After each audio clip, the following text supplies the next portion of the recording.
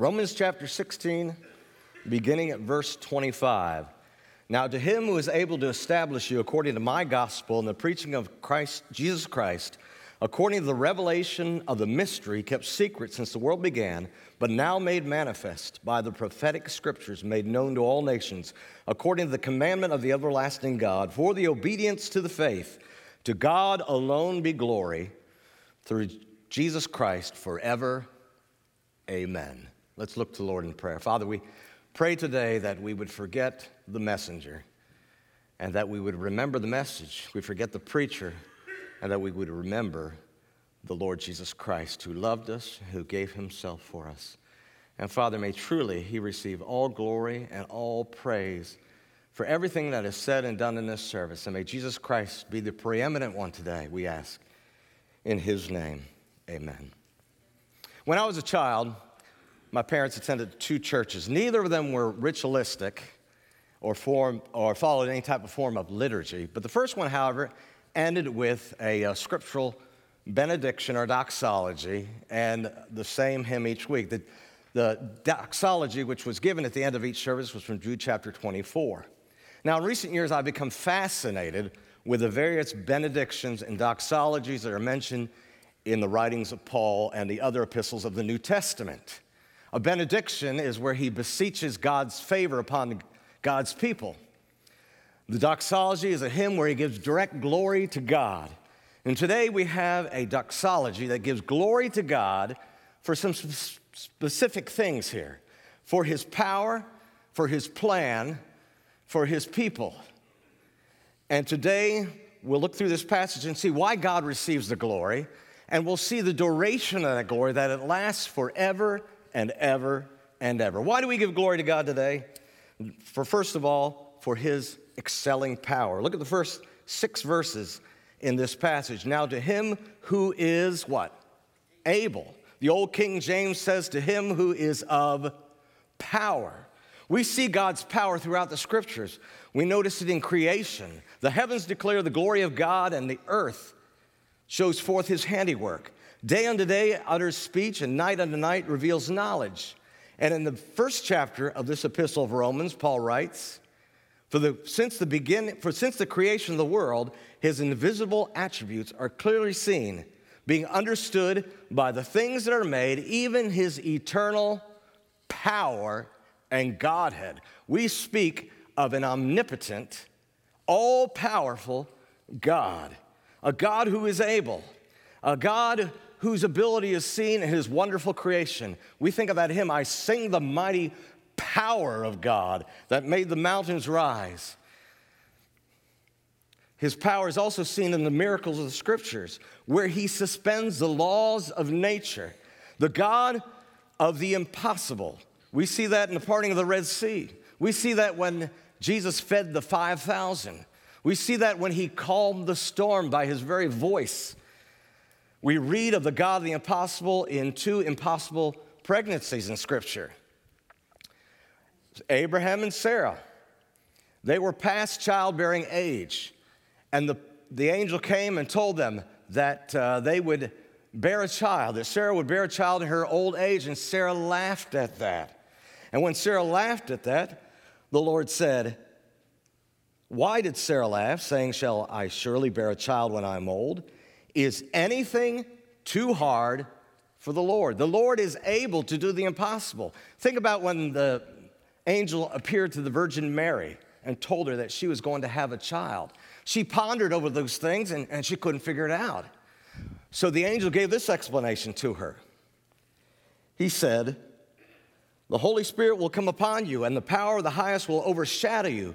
Therefore also the Holy One, which will be born to you, shall be called the Son of God. And now indeed Elizabeth, your relative, has also conceived a son in her old age, and this is the sixth month for her who is called barren. For with God nothing shall be impossible. In fact, his strength is most clearly seen in our weaknesses. Paul said that the Lord said to him, my grace is sufficient for you, my strength is made perfect in weakness.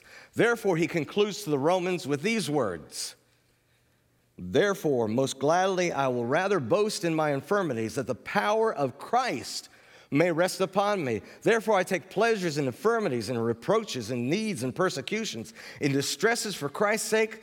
For when I am weak, then I am strong. Paul said, you look around you, you see not many wise, not many mighty, not many noble who are called. God uses the weak things of this world to confound the wise. Our all-powerful God, whose strength is made known in our weakness. Consider these scriptures about the strength, about the power of God. God is my strength and my song, and he has become my salvation. The Lord is my light and my salvation. Whom shall I fear? The Lord is the strength of my life. Of whom shall I be afraid? O Lord, in your strength the king will be glad, and in your salvation he will greatly rejoice. Again in the Psalms, the Lord is my rock and my fortress, my deliverer, my God, my strength, in whom I will trust, my shield and the horn of my salvation, my stronghold. The Lord is my strength and my shield. My heart trusts in him, and I am greatly helped. Therefore my heart greatly rejoices, and with my song I will praise him. And in this passage, we are told in our worship, where we describe worth to the Lord, we are to recognize his strength. Another psalm says, ascribe strength to God. His excellence is over Israel. His strength is in the clouds. Oh God, you're more awesome than your holy places. The God of Israel is he who gives strength and power to his people. Blessed be God. And again in Psalm 27, wait on the Lord and be of good courage, and he shall strengthen your heart. Wait, I say, on the Lord. The book of Habakkuk we read, the Lord is my strength. He will make my feet like deer's feet. He will make me walk on my high hills. And when the Apostle Paul was talking about the principalities and powers of this world, he prefaced that by saying, be strong in the Lord and in the power of his might. Billy Graham once said, as an evangelist, I've often felt too far spent to minister from the pulpit to men and women who have filled stadiums to hear a message from the Lord. Yet again and again, my weakness has vanished and my strength has been renewed.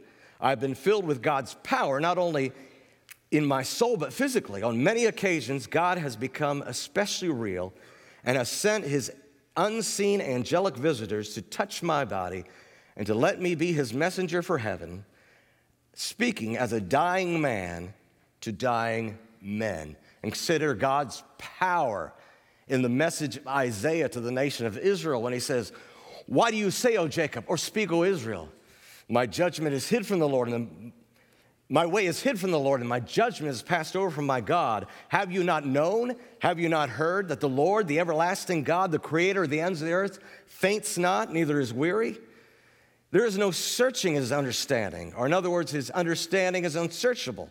He gives power to the weak, and to those who have no might he increases strength. For even the youth shall faint and be weary, and the young men shall utterly fall. But they that wait upon the Lord shall renew their strength. They shall mount up with wings as eagles. They shall run and not be weary, and they shall walk and not faint. Yes, we have a God who is exceeding in power, all-powerful, almighty, able to accomplish in us that which he purposes.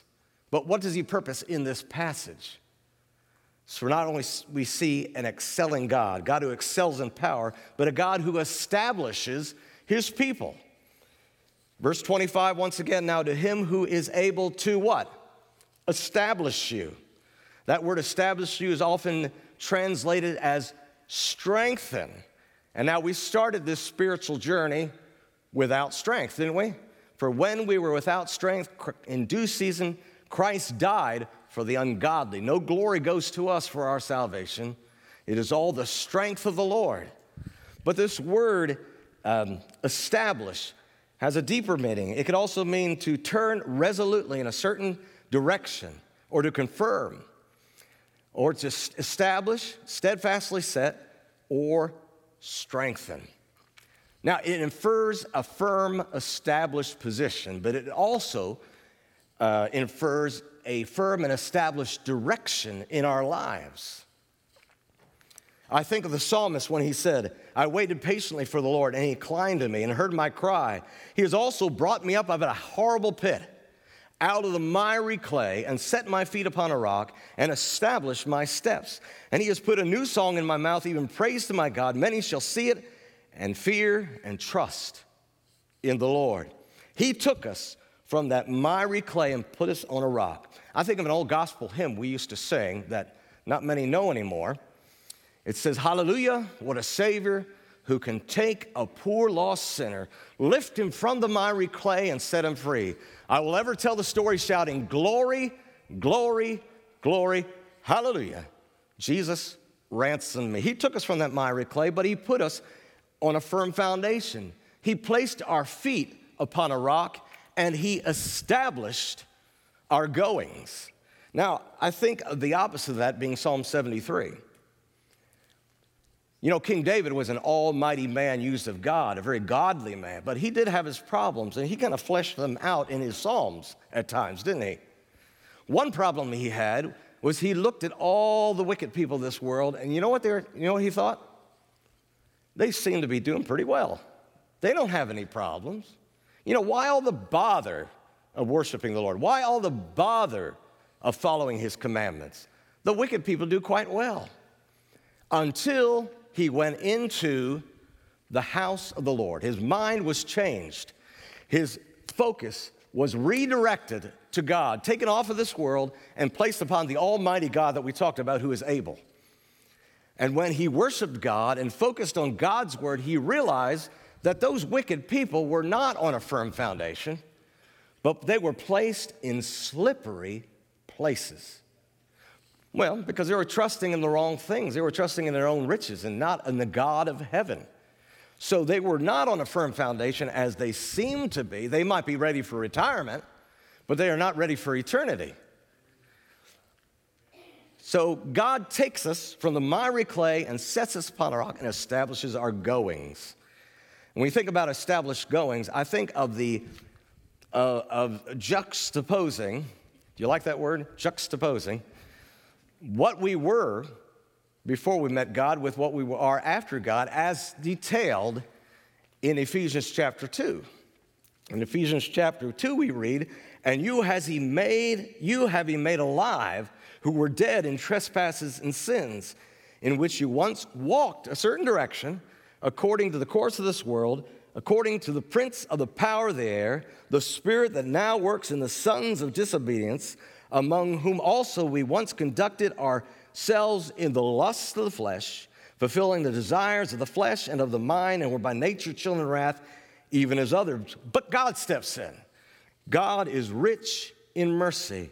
And because of his great love with which he loved us, when we were dead in trespasses and sins, has made us alive together with Christ. By grace you have been saved, and raised us up, like we talked about in Psalm 40, and made us to be seated in heavenly places. Now, that's a firm foundation, isn't it? Being seated in the heavenlies with Christ Jesus, that in the ages to come he might show the exceeding riches of his grace in his kindness toward us in Christ Jesus. For by grace you have been saved through faith, and that not of yourselves. It is the gift of God, not of works, lest any man should boast. But we are his workmanship, created in Christ Jesus unto what? Good works. That means following a certain course. We've been placed on a firm foundation, and therefore our goings have been established. And they've been established by the God who is able. In 2 Corinthians chapter 15, Paul, speaking about the resurrection and the faith that we have in that, says, because of the faith in the resurrection, we can be steadfast, unmovable, always abounding in the work of the Lord, for as much as you know, your labor is not in vain in the Lord. Now that sounds like a paradox to me. How can you be steadfast and unmovable and yet abounding? Well, first of all, the Lord establishes us, places us upon a firm foundation. Because our faith in the death and the burial and the resurrection of the Lord Jesus Christ, we are firmly established, and from that point we can move forth and serve God with the realization that our labor is not in vain in the Lord, because we serve a risen Savior. Paul was steadfast and resolute in his faith when he said, I know whom I have believed and am persuaded that he is able to keep that which I have committed unto him against that day. So the Lord is able. We see his exceeding power. We see his established people. We see an all-powerful God who can establish us and make firm our foundation and establish our goings. But how does he do this? We saw, first of all, his exceeding power. We saw his established people. But now we see his excellent plan. He establishes us through the gospel. Now notice, the Apostle Paul says we're still in verse 25. We'll get to the last verse eventually. He says, according to my gospel and the preaching of Jesus Christ, according to the revelation of the mystery kept secret since the world began, but now made manifest. But notice he says, according to whose gospel? According to my gospel. It is not because he is the author of that gospel, but because he is the owner of that gospel. It is not because he is the designer or the deviser of it, but because he is the possessor of that gospel. And you and I, by faith in Jesus Christ, possess that gospel and have a message that we can give out to a lost and a dying world. It is a gospel which he was not ashamed in the first chapter when he said, I am not ashamed of the gospel of Christ, for it is the power of God unto salvation to everyone who believes, to the Jew first and also to the Greek. The gospel is God's plan to establish us. He has the power to do so. William Barclay said it is a gospel which makes men and women able to stand firm. The gospel is a power which enables us to stand firm and upright against the shocks of this world. We used to sing an old hymn that's been forgotten. It said, we have an anchor that keeps the soul steadfast and sure while the billows roll, fastened to the rock which cannot move, grounded firm and deep in the Savior's love. And it is all about the Lord Jesus Christ. So as we read on in this passage, we'll find that out. According to my gospel and the preaching of who? Of whom, rather? Jesus Christ. It is not necessarily a gospel about the messages that Jesus preached, but it is a gospel of which Christ is the center, in which he is the author, in which he is the subject. It is a preaching about Jesus Christ.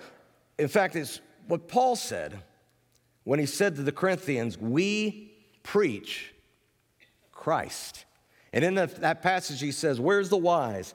Where's the scribe? Where's the disputer of this age? Has God not made foolish the wisdom of this world? For since in the wisdom of God, through the world through wisdom did not know God, it pleased God through the foolishness of the message preached to save those who believe. For the Jews require a sign, and the Greeks seek after wisdom. But we preach Christ.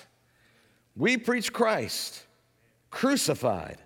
To the Jews a stumbling block, and to the Greeks foolishness. But to those who are called both Jews and Greeks, Christ, the power of God and the wisdom of God. Because the foolishness of God is wiser than man, and the weakness of God is stronger than man. I was taught in a high school, Christian school Bible class that Christ is the theme of the Bible and the redemption story through Christ. And I learned this outline. The Old Testament is his preparation, preparing us for his coming. In the Gospels, we see his manifestation. He lived and dwelt among us, and we beheld his glory, the glory of the only begotten of the Father, full of grace and truth. In the book of Acts, we see his proclamation or propagation of the gospel message. We see in the epistles the explanation of the doctrines of our Lord Jesus Christ. In the book of Revelation, we see the consummation of Jesus Christ. He is the theme of the Bible, and his redemption is what we'll be praising for him for throughout all of eternity. But notice another thing about this gospel.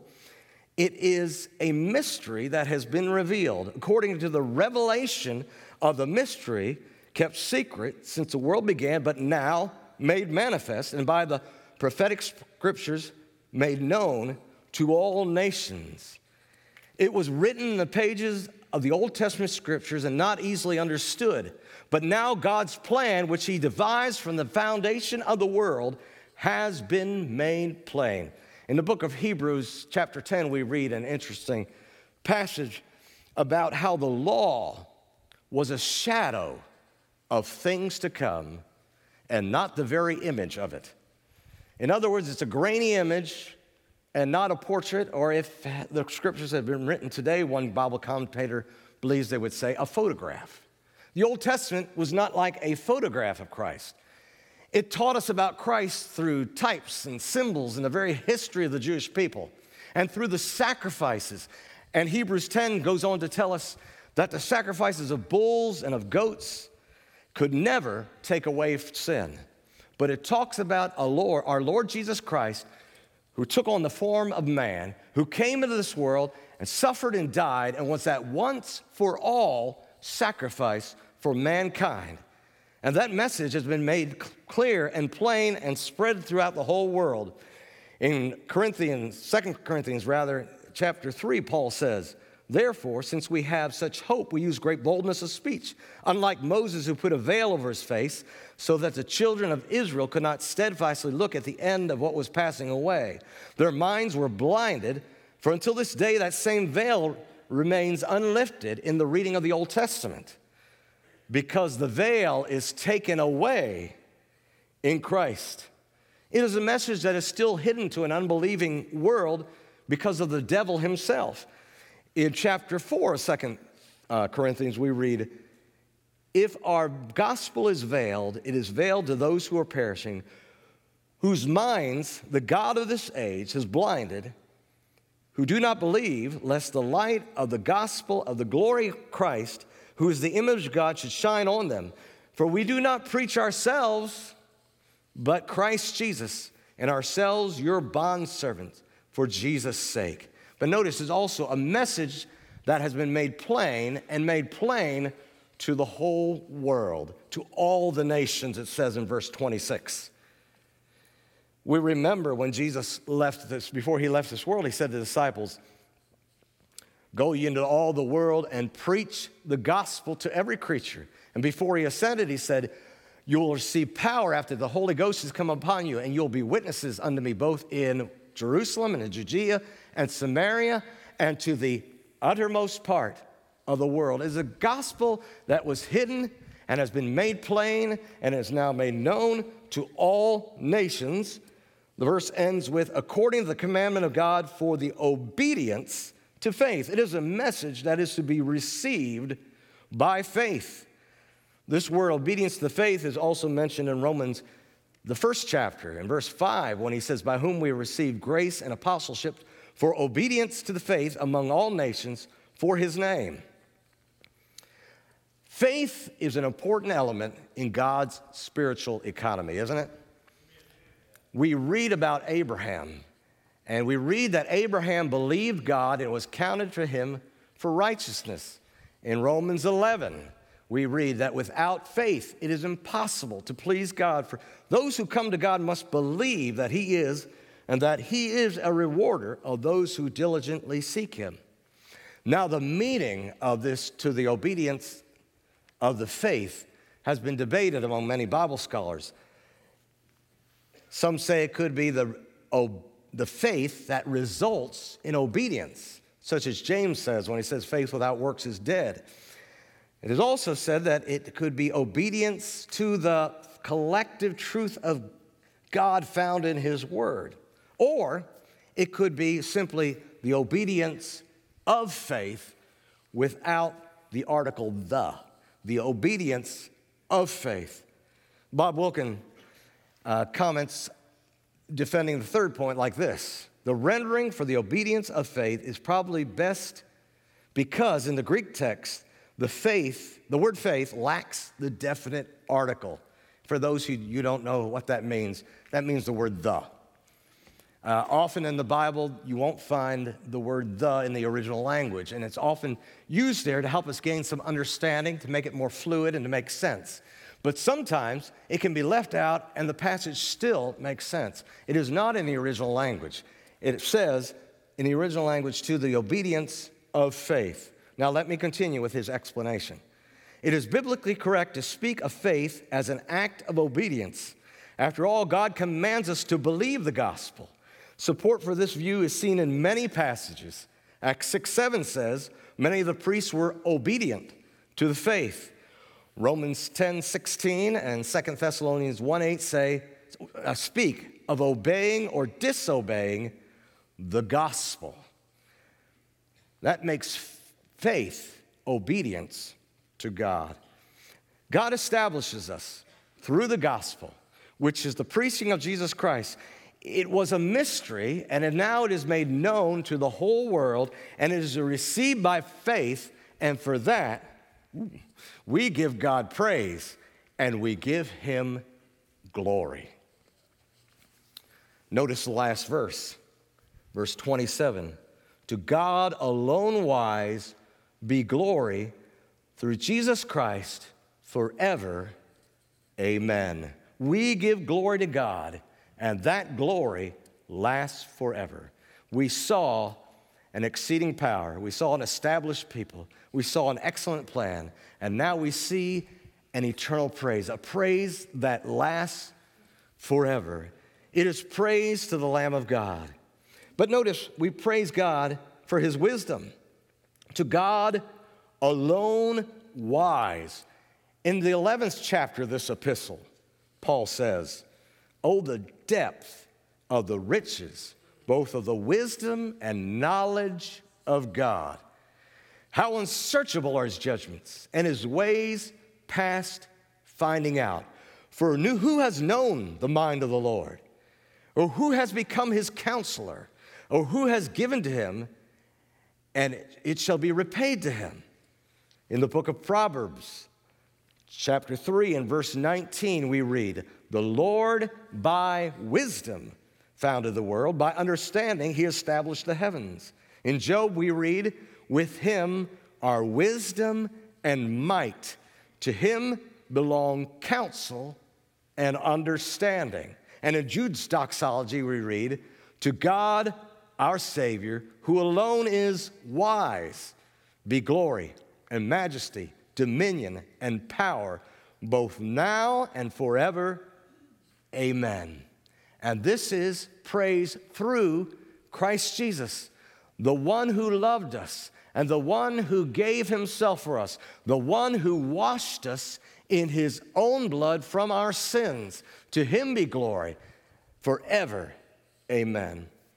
Let's take a moment and peer into the throne room of heaven in Romans chapter 5. You remember that passage there, mysterious passage about the scroll that no one could open except one person? And who was that? The Lord Jesus Christ. The Lion of the tribe of Judah, the Root of David, has prevailed to open the book and to loose the seals thereof.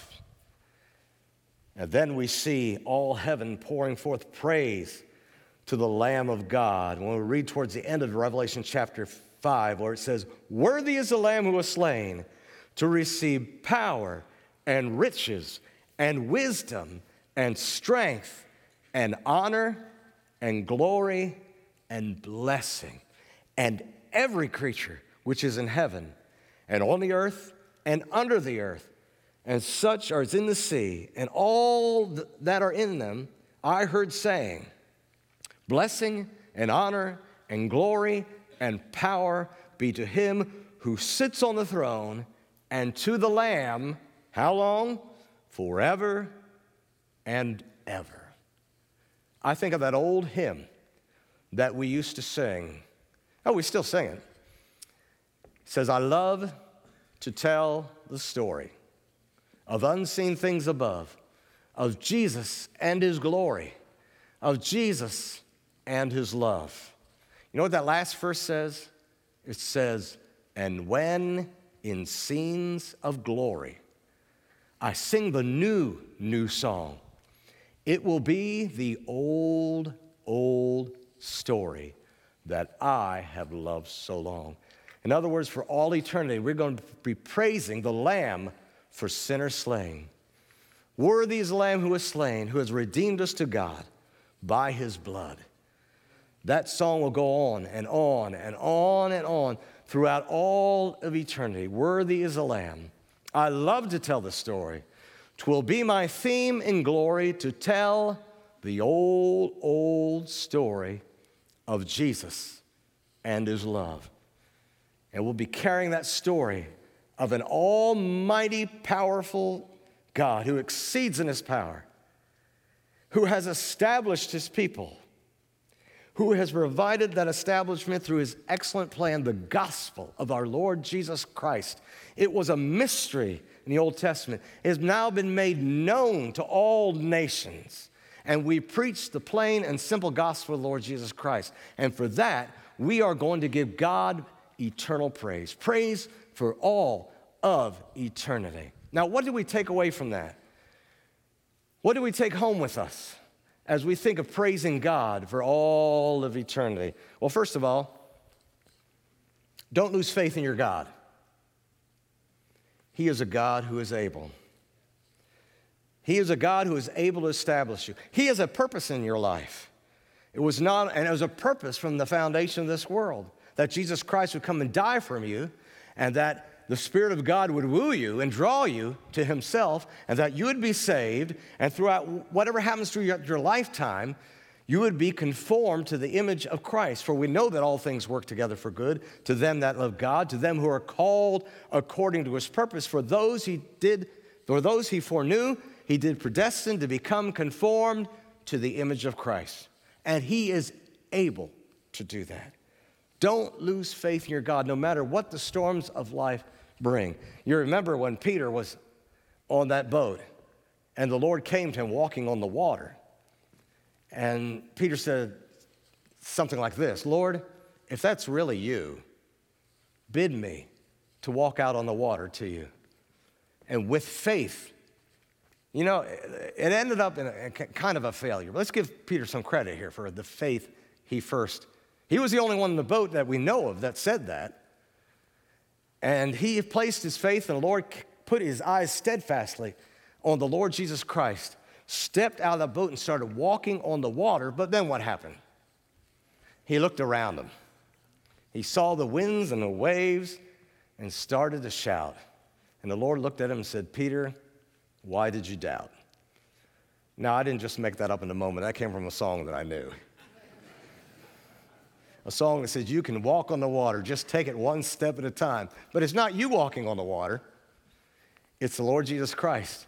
And you place your faith and trust in him. So don't lose faith no matter what happens in this life. We have a God who is able. Secondly, be thankful for redemption story. About the Savior who can take a poor lost sinner, lift him from the miry clay, set him free. Always tell the story shouting, glory, glory, glory. Hallelujah, Jesus ransomed me. That's the story that we're going to tell throughout all eternity. Let's practice it right now. Number 3, let's give God the glory for his saving and for his keeping power. You know, if you keep God at the center of your story, you will realize that the surrounding storms he can take care of. Our problem is looking at the storms and not keeping ourselves centered on our God, our Father, and the Lord Jesus Christ. I love the lyrics to that song, Be Still My Soul, when it says, Be still my soul, the winds and waves still know the voice of him who ruled them while he dwelt below. That power that Jesus had in calming the storm, he still has today. So this glory that it's talked about, that we are going to give to Jesus Christ forever and ever, let's start practicing it now.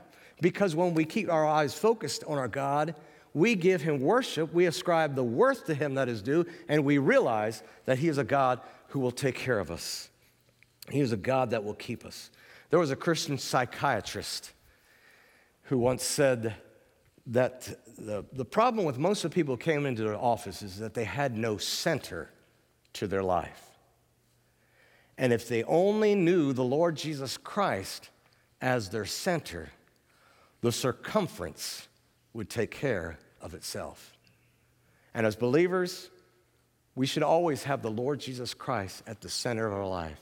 And giving glory and giving honor and giving praise to him will help us to remember that he is the God who is able